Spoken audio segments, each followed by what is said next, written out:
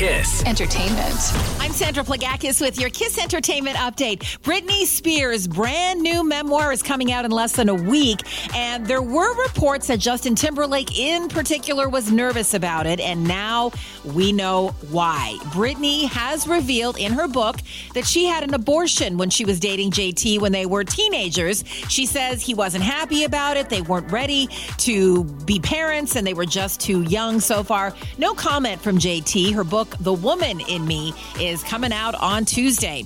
Ariana Grande is trying to use her time wisely. Apparently, she's working on a new album right now thanks to a little extra time on her hands. The movie she's been working on has been put on pause because of the SAG strike, but the word is she probably won't release any new music anytime soon. She wants to wait until the movie is in theaters.